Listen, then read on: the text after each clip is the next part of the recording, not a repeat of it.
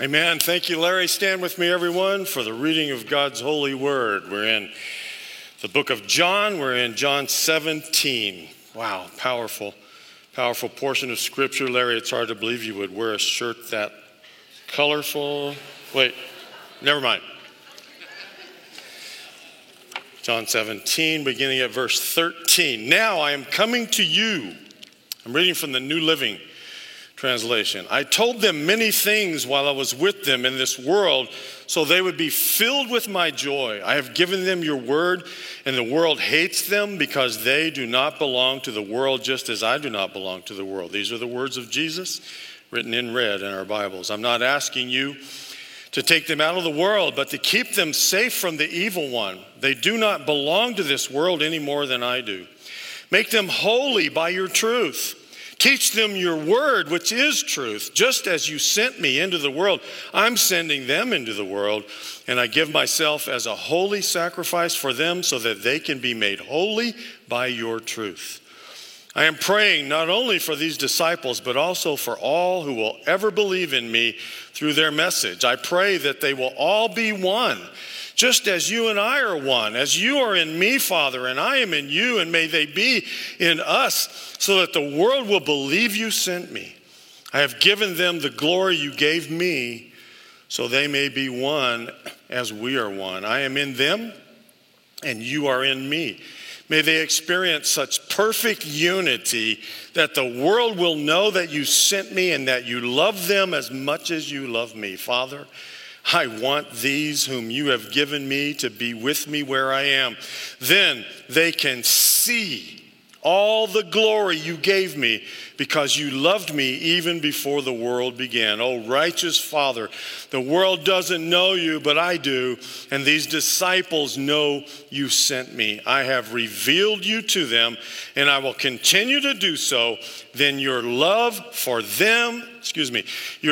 me will be in them, and I will be in them.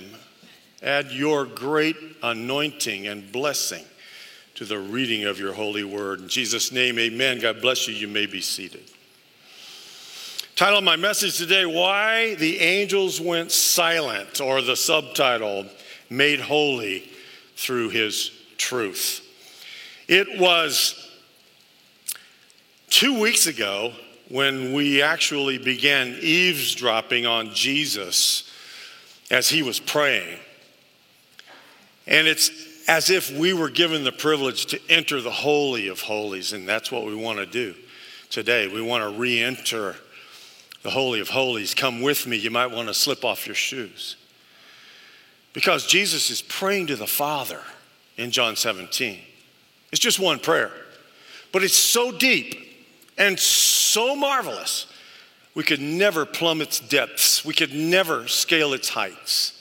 John Knox, the great orator of the 1500s who brought the Reformation to Scotland, had John 17 read to him every day on his deathbed as he faced his own imminent death because he thought it was the highest scripture ever recorded. Now, I would love to keep scratching its surface for the next several weeks, but we're now just 3 weeks away from First Fruit Sunday, Resurrection Day, or what most people in the Western civilization refer to as Easter. Man, can you believe that? Just a couple of weeks till Easter. Next week, we're going to finish our missions convention. I already told you I have another great friend of mine, pastors in Northern California, who's going to come, and I encourage you to be with us next week. You will not want to miss it. Now, Jesus began his high priestly prayer. That's what this is today. It's a high priestly prayer, and he began by praying to be glorified. We talked about that a couple of weeks ago. Today, he comes full circle because his last petition in this prayer is that all of us, we would see him in his ultimate glory. There must be something, friends, so breathtaking, so life-altering, that once we see him, we could never go back to being the same ever again. While he was here on earth, what did he do? He veiled his glory, allowing only those closest to him to capture just the essence of that glory through his miracles, through what he revealed about himself on the Mount of Transfiguration. It's as if he had held all that glory in for so long he just couldn't hold it anymore, and he let it burst out. Seeing him in his resurrected body after he came back to life, boy, that had to be something to behold. But friends, what's the old saying? We ain't seen nothing yet. Because the word that John used for the word see in verse 24, it's not just like I can picture it in my mind. It's not a mental perception. It's actually physically observing. So in verse 24, when he said that then they can see all of my glory, he's telling us that one day every one of us will have the same experience that Isaiah had in chapter 6, where he saw the Lord high and lifted up, train filling the temple.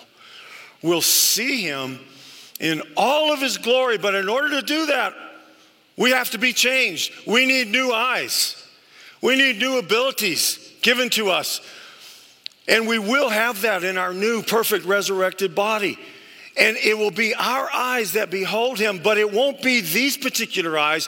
It'll be enhanced eyes. It'll be eyes that give us the ability to clearly see the physical glory of Jesus Christ.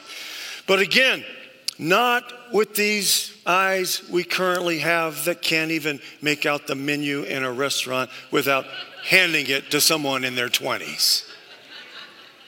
I just went to the optometrist. I'm happy to report that I can read the smallest print, the bottom line of letters with my left eye, but my right eye is struggling. So these eyes will never do to physically see the full glory of Jesus Christ when I get to heaven. But Jesus, praying for his glory to be restored in his final petition that you and I would see the wonderful sight of his glory, leads me to the first point of today's message. The first reason why I believe that the angels went silent is because it was as if they were seeing his glory for the very first time. Now let's go to that vision I talked about that Isaiah had in chapter 6 of Isaiah. Uzziah the king of Judah had just died. There was a real void of leadership at that time. Isaiah is concerned. He's wondering who will now sit on the throne. And it was at this very moment he had a vision in the holy temple. And he sees exactly what he needs to be seeing. When Isaiah had his vision, he says, I saw the Lord. I saw the Adonai sitting on his throne high and lifted up, and his train was filling the temple. Ladies and gentlemen, I'm here this morning to declare to you that Vladimir Putin is not sitting on the throne today. Not the Shah in Iran. It's not that lunatic in North Korea. It's not even that mighty mouse that runs China. And I'm sorry, I need to be more respectful. I do pray for these world leaders. It's definitely not the president of Turkey, whom I call Mr. Ego Dan. Not any of these guys. No, ladies and gentlemen, I'm talking today to you about the one who really sits on the throne. The one who is completely in charge of not only this little blue dot called Earth that swims in a cosmic sea of firmaments, but I'm talking to you today about the ruler, the one who at this very moment is ruling and reigning over entire galaxies that inhabit the universe that he created, and his name is Jesus Christ. Let's worship him. He's in charge. The Adonai, the first and last, the Alpha and Omega, the beginning and the end. And he is large and he is in charge today. So take a deep breath. In this marvelous vision, nothing can even begin to contain the glory of God. The word filling, his train filled. It was filling the temple. It's not referring to the state of the temple being full of the train of his glorious robe, ladies and gentlemen. It's referring to a repeated and constant action of the temple continually being filled with his glory. The robe, symbolizing the full glory of God, is continuously flowing out, filling the temple over and over again. That's the kind of God we serve. In all of the holiness of this event in chapter 6 of Isaiah, Isaiah gives a more detailed description of the burning angels, the seraphim, than he actually does of the Adonai. These burning angels are burning with the brightness of God's Holy Spirit, and the fire represents their holiness as they are constantly in the Father's presence. Now, these seraphim are higher than cherubim, but they're still under the command of the archangels. That's a whole nother sermon. They continually cry out. These are the ones continually crying out in short refrains of song, responsively back and forth, saying, "Holy, holy, holy is Yahweh, the Lord God Almighty, who was and is to come." And the other burning angels, the seraphim, respond, "The fullness of all the earth is his glory." And my concept is that this isn't boring. Can you imagine standing there for eons and all you can say is holy? It's not that for them. For them, they look at the Father. They look at the Son seated beside him, and they can't grasp how holy he is. And they look at each other and they say, "Holy, holy, holy is the Lord God Almighty." And then they look down and they try to grasp it and they worship, and then they look back and they catch a brand new glimpse of how glorious our God is. This responsive praise back and forth between the angels continues over and over. And according to Isaiah chapter 6, verse 4, it's so heaven-shattering that even the very foundations of the heavenly temple are waving back and forth, up and down, as this worship goes on. Now listen to this. In the Hebrew Bible, there's a simple little line between the first word holy and the next two words holy. Stay with me. This is crucial for our greater understanding of just how holy our God is. This line is meant for the Masoret copyists of this text. And it's letting them know that the first holy is really supposed to be there. Well, why did they need that line? Because Hebrew does not and cannot ever put three adjectives together. Two adjectives means the most you could ever have. So holy, holy meant the most holy. But to add a third adjective is inconceivable in Hebrew. But they needed it there. Why? Because it was the best way to translate this concept of how holy our God is. So here's a good way to say it. He who is more superbly and supremely holy than the most holy of the holiest one that can be imagined as holy. Anybody getting this besides Atherstein? The angels are crying out regarding how holy the three persons of the Trinity are, to whom we shout our praise. Yet Isaiah describes just one figure, one who was high and lifted up. As Jesus is praying his high priestly prayer, he's in the throne room of heaven, and I think a holy hush has fallen upon even the angels in heaven. including these burning angels who constantly cry out, holy, holy, holy. I don't think there's a sound as Jesus prays each word of this prayer. Why do I think this? Because the angels went silent because of what I read in Isaiah chapter 6 and how John quotes that in John 12, verse 40. Not the vision itself, but the prophecy about the blinding of the hearts of Israel.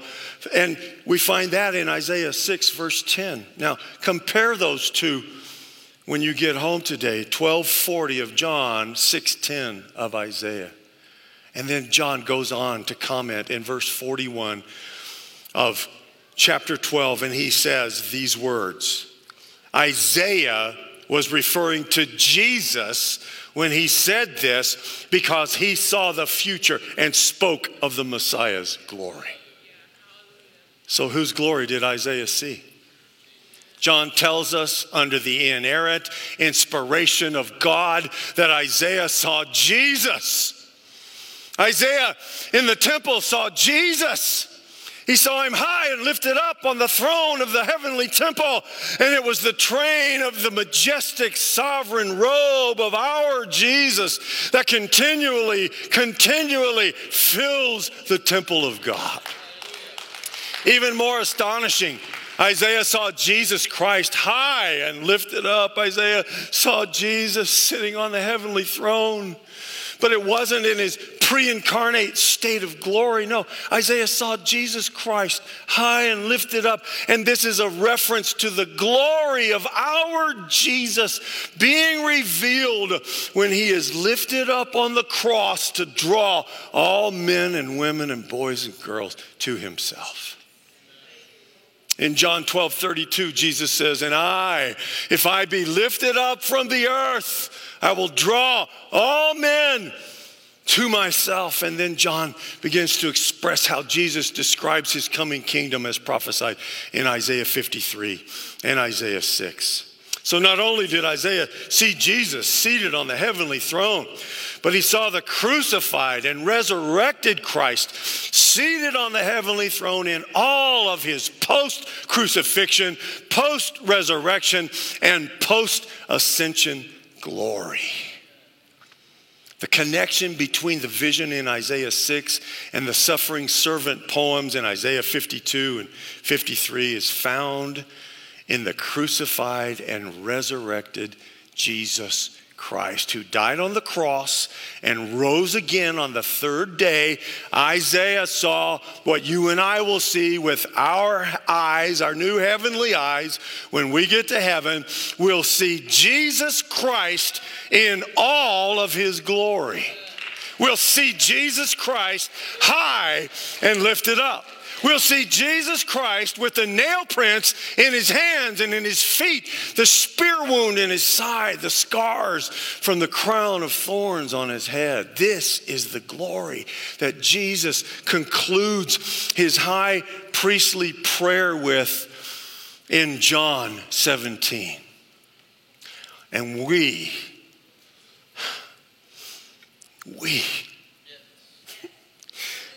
get to see him in all of his ultimate, indescribable holiness and brilliance. We will see with our own new eyes his shining glory when we get to heaven.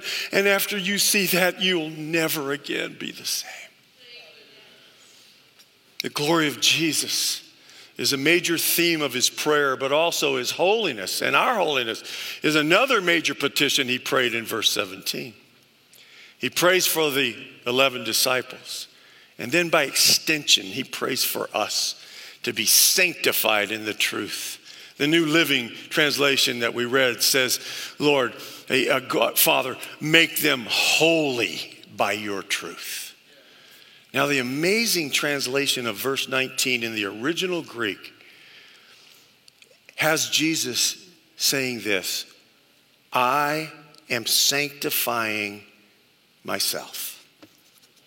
The New Living says, I give myself as a holy sacrifice. Now here, the one to whom the angels cry, holy, holy, holy. He's making himself holy. He's setting himself apart. How did he do this? Ladies and gentlemen, it was by going to the cross and dying for the sins of the world. And this to me is the second reason why the angels went silent, because they saw the glory of our crucified and risen Christ, and they were speechless. Pam and I went to a marriage conference one time, and the speaker said, guys, when your wife walks in the room, just go, there she is. I like that. But think about when we see Jesus, the glory of the crucified, risen Christ. You talk about being breathless.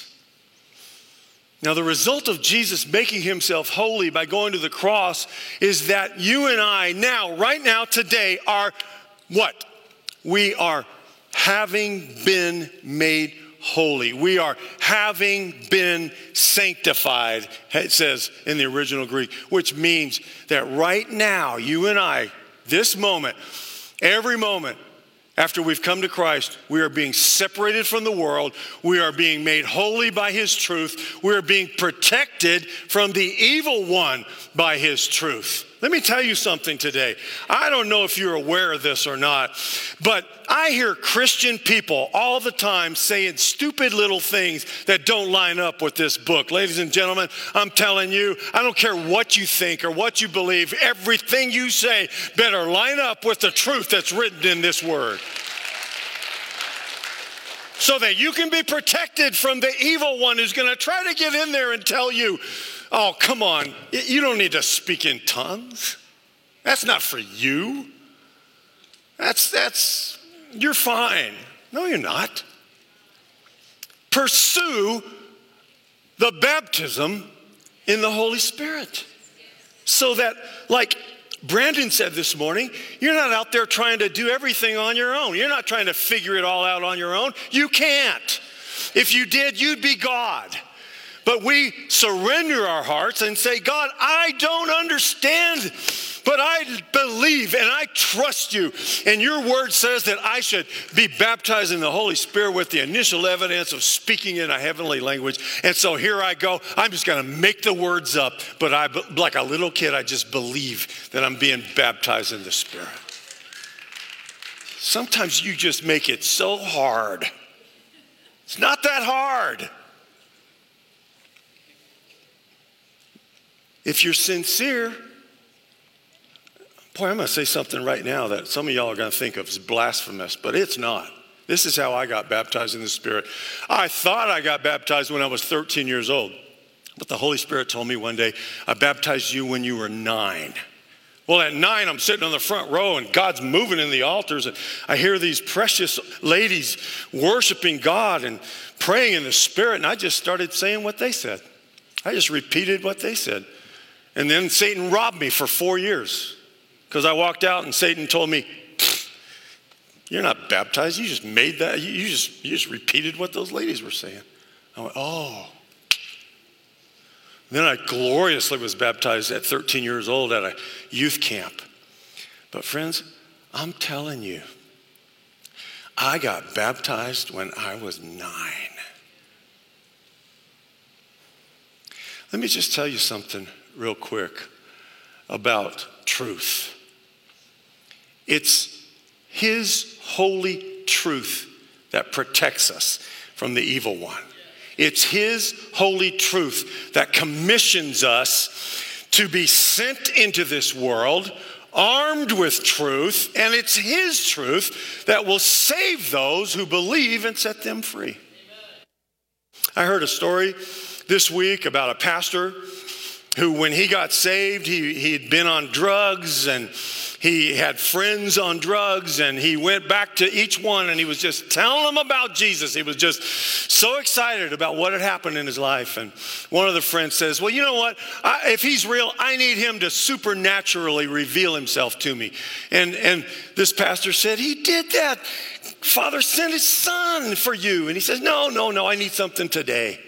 And so this new convert walks over, lays his hands on his friend, and he says, well, Father, in the name of Jesus, I pray, Lord, that you'll show him that you could kill him, but you won't.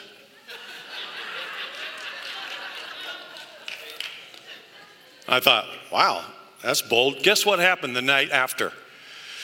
The very next night, the guy's drunk and he's driving his car and he goes off the road and the car rolls and he falls out into a ditch, and he's drunk so he doesn't get hurt. But the car goes ahead and hits a tree and bursts into flames. And the cop that showed up said, son, God's trying to get a hold of you. Now, don't make God come over there, because he will. Satan, what a defeated foe. Completely judged already. Completely defeated at the cross. He's a roaring lion, but he doesn't have any teeth. They were all pulled out at Calvary. He's the prince of the power of the air, but because we have been made to sit in heavenly places, he's still under our feet today. In verse 15, Jesus prays, and he says these words, I'm not asking you to take them out of the world, but to keep them safe from the evil one. Jesus prayed that you and I would remain in the world and be made holy in this world so that we can stay here and rescue as many people as we possibly can out of the world order so that they too can begin to be being made holy by the truth. And that is why we're in week 2 of a 3-week missions convention. We're rescuing people today by praying. We're rescuing people today by our giving. We're rescuing people today by going when the opportunity arises. Let me tell you a couple of quick stories. Get your faith promise card out of the bulletin, please. I want you to look at it right now as I tell you a couple stories. I'll make this as quick as I can. A man named Farid, not his real name. He was fleeing Syria. He was a Muslim. His family was in an inflatable, a big one, but they were crossing the Aegean Sea when a storm broke loose, and his little 6-year-old daughter is just getting pounded by the waves, and she's freezing and she's screaming, and Farid is just crying out. He's so disillusioned. He's so sick of ISIS and cutting people's heads off. Is that what I'm involved in? I don't want to be involved in that. I don't even believe anymore. But he stands up in that boat and he says, I don't know who's out there, but if you're out there, would you please help us? My little daughter, she's just freezing. And then the sea went completely calm. They made it to Greece. He gets his family. They make it up into Germany. They go to a church where there's humanitarian aid, and they're showing the Jesus film. And he's sitting there watching the Jesus film with his little family, and all of a sudden Jesus steps out and calms the sea. And Farid stands up in the middle of that church and says, I know who you are now. And he gave his life to Jesus. So there's a double whammy on the card. I want us to support the Jesus film. It's around the world. They're going into tribes and nations that nobody else is getting into. And then training Muslims, Farid, along with 360,000 other Muslims, are being trained to preach the gospel of Jesus Christ. And we in the Assemblies of God have so many upper room, small groups of Muslims who have come to Jesus. We need to train the leadership. And so that's what we're doing here on that last part. So let me just tell you something quick about this card. It's not self-explanatory. I did not do a good job. So you can put in the amount there monthly, what you're going to support. This first one, our missionaries, we support 60 missionaries. I have 60 more on a waiting list, and I'm watching this line to see, can we put on some more missionaries? I want to support the Jesus Film monthly. We already do, but I'd like to raise that. Convoy of Hope, we have a $15,000 pledge that we've made this year that we want. Oh, and can I just tell you this? I have a dear friend, he's very wealthy, and he called me this week and he said, hey, are you guys doing anything for the Ukrainians? I said, yes, sir, we are. Through Convoy of Hope, we are right now on the border of Poland, and anytime a mommy or a child reaches Poland, we're there right now feeding them and clothing them and giving them all the commodities that they need. If you support Convoy of Hope, then you just square your shoulders and you can tell anybody and everybody, I'm helping the people in the Ukraine. That's what we do. Let me tell you a quick Fire Bible story. Pastor in Africa named Batuan, Bible-less pastor in Africa.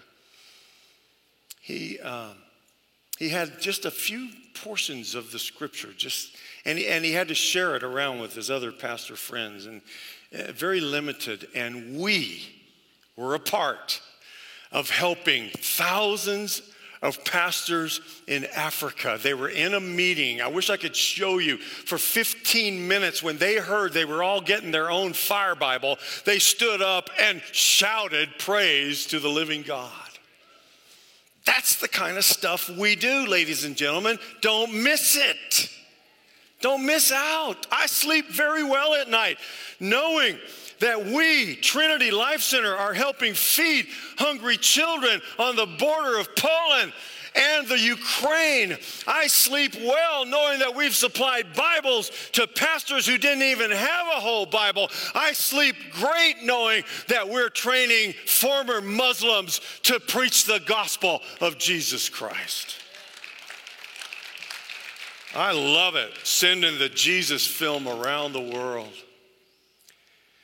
Now, back to our scriptures. This world, Jesus, when he talks about the world, it's not this physical ball you and I are now residing on. It's those people who hate us. That's what he's talking about. They hate you and me. Why? Because we live holy lives. And that's a witness to them, and it scares them. Because they don't think anybody can do that. They hate us because we believe that the Father sent Jesus into the world. They hate us because we witness to them that Jesus Christ is holy and he's high and he's lifted up. Let me ask you a rhetorical question. You ever had your boss target you with anger and discipline you, and then you look around at your coworkers and they're stealing from the company, but your boss is mad at you? You know why? Because you're in the world, but you're not of it. And what's your response when the boss is like that? You don't hate him back. You love him or her. You witness to them about Jesus just by the way you work. Show up on time. Get your work done. Stay late if you have to. Whatever you have to do to shine Christ in the workplace. The truth is, ladies and gentlemen, that Jesus was sent by the Father into the world to be lifted up on the cross, to die for the sins of the world, and to be raised on the third day. You know what? I heard the other day that Carl Sagan, anybody know Carl Sagan? You remember the name?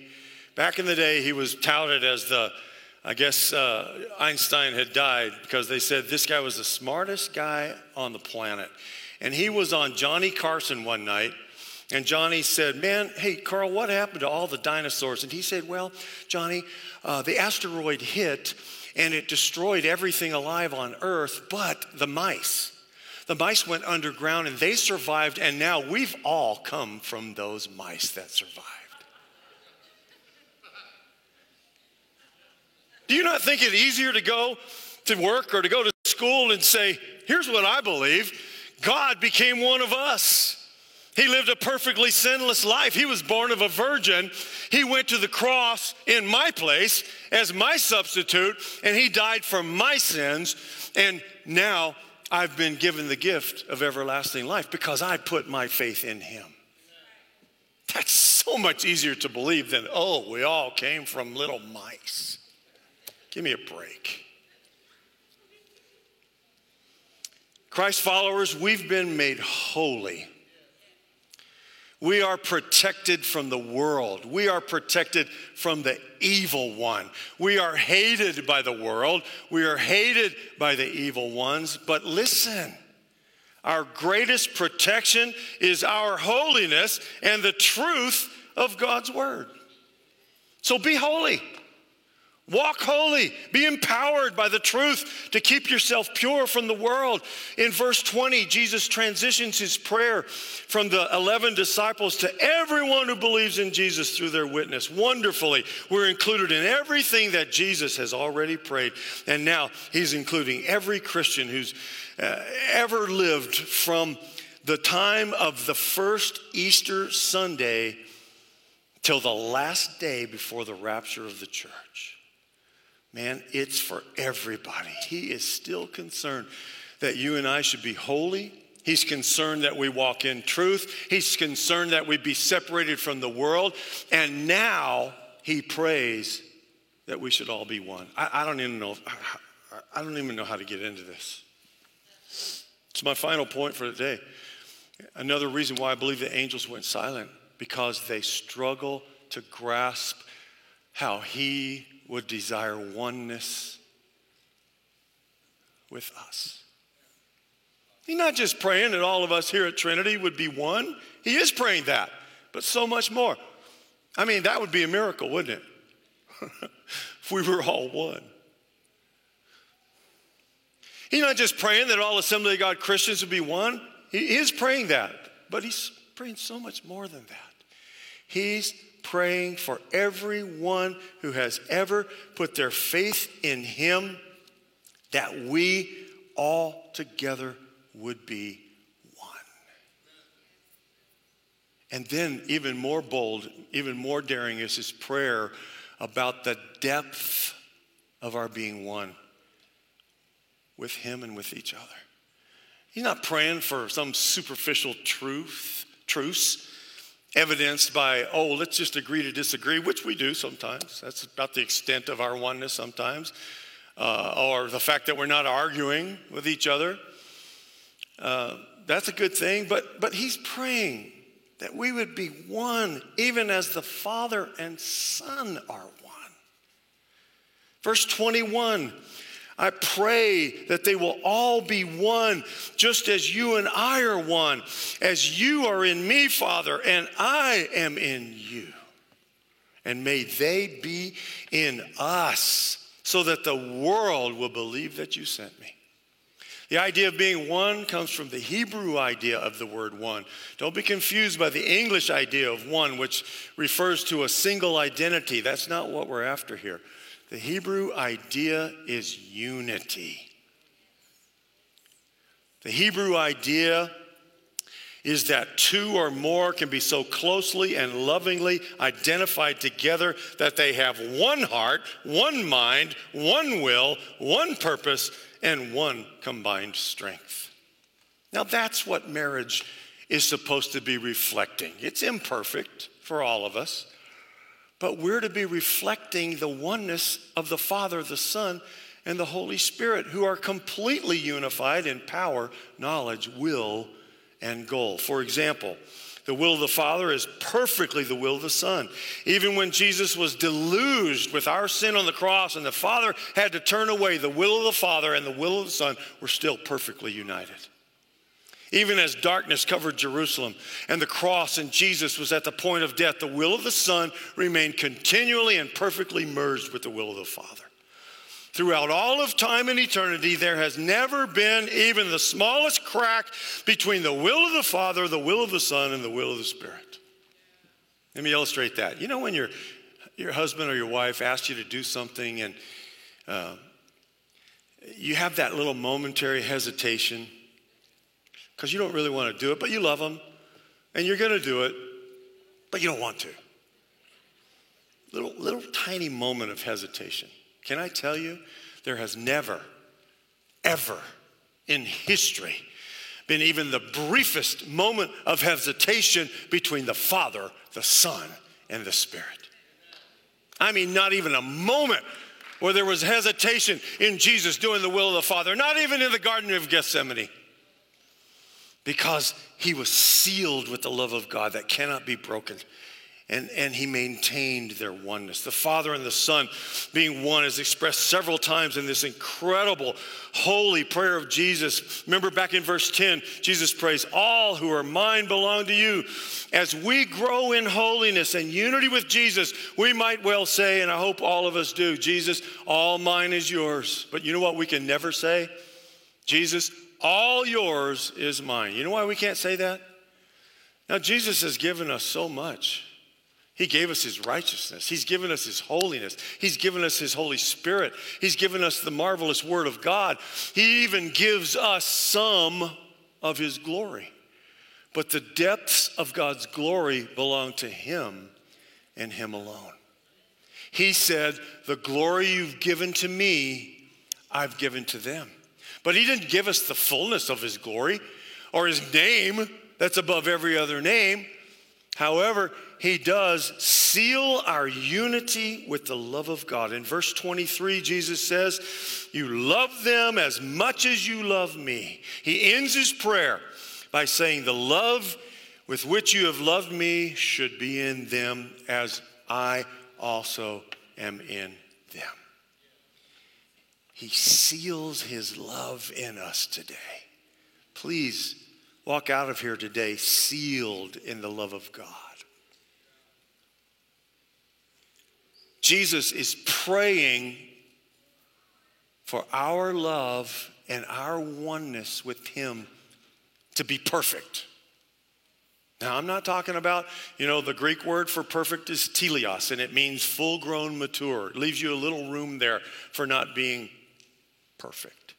But Jesus, this word means absolute perfection.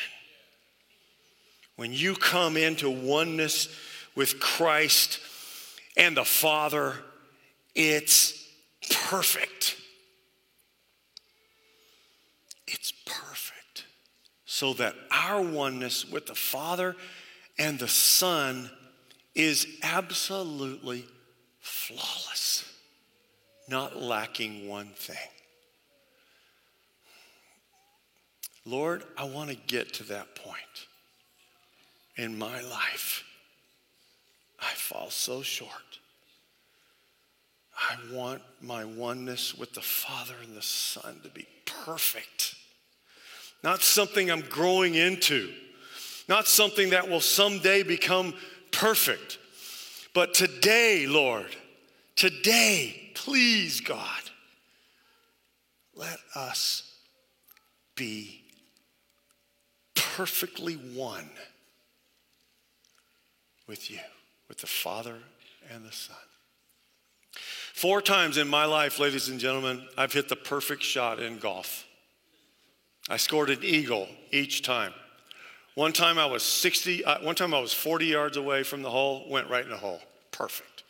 One time I was 60 yards away, went in. One time I was 80 yards away, went in. One time I was 150 yards away, went in the hole. Every one of them were eagles. But I've come within 1 inch of, on a par 3, getting a hole in one. 1 little inch. I went and blew on the ball. I want you all to stop right now and pray that your pastor will get a hole in one very, very soon. But even if I hit the perfect tee shot and get a hole in one, my next tee shot will probably go in the water hazard or into the sand trap. We're not perfect. Even if we were to experience some moment of perfection in our lives, it only lasts a moment. However, if I do get a hole in one, I will milk it for all it's worth. You'll hear about it every week for a year. In this life, we grow closer and closer to Jesus, and we need and we want to do everything we can to become closer to Jesus and more like Jesus. But it's so important that we all understand we can't perfect ourselves. God perfects you. God makes you one with him. God makes you one in his love. Our perfection in being one with Jesus and our perfection in being like Jesus is completely the work of God. Now I want you to stand with me right now, everybody. There's a lot of things, ladies and gentlemen, Christians listening today, in this high priestly prayer of Jesus that will lead us to growing in Christ. The one to whom the angels are crying right now, holy, holy, holy. And he wants to make us holy in his truth. We should grow in holiness and walk in truth. Jesus Christ will be the one who perfects us to be one with God. So what's our part?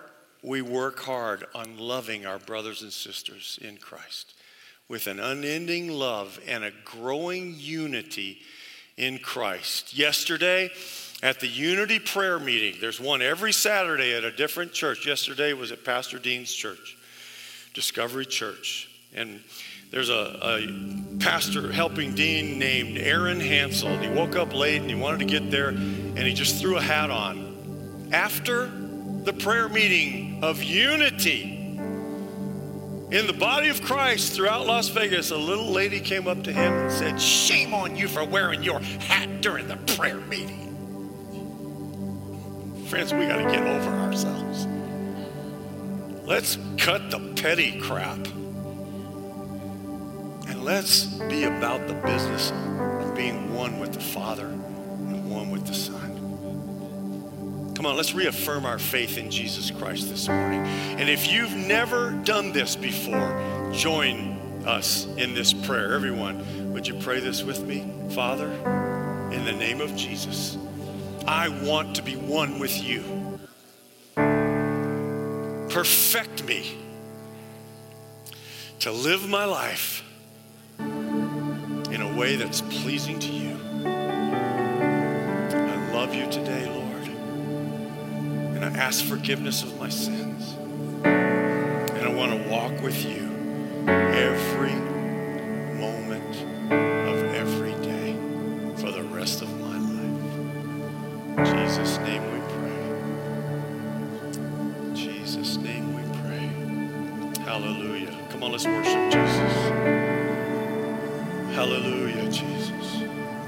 Oh, Lord, we worship you today. We worship you today. We want to grow, Lord. We want to be like you. We want, whatever it means, how could it possibly be that the oneness of the Father and the Son, you invite us into that? Oh, I want that today, Lord. I want to be one with the Father and one with the Son. I love you, Lord. I love this marvelous congregation. Be with us. Give every one of us a great week. Help us to witness. Help us to share the good news about Jesus with the people that we come in contact with. Give us boldness like we've never had before. And Father, thank you for all that's in your heart for each and every one of us. We give you glory, honor, and praise. In Jesus' name, everybody said, amen. God bless you. Go relieve the children's workers.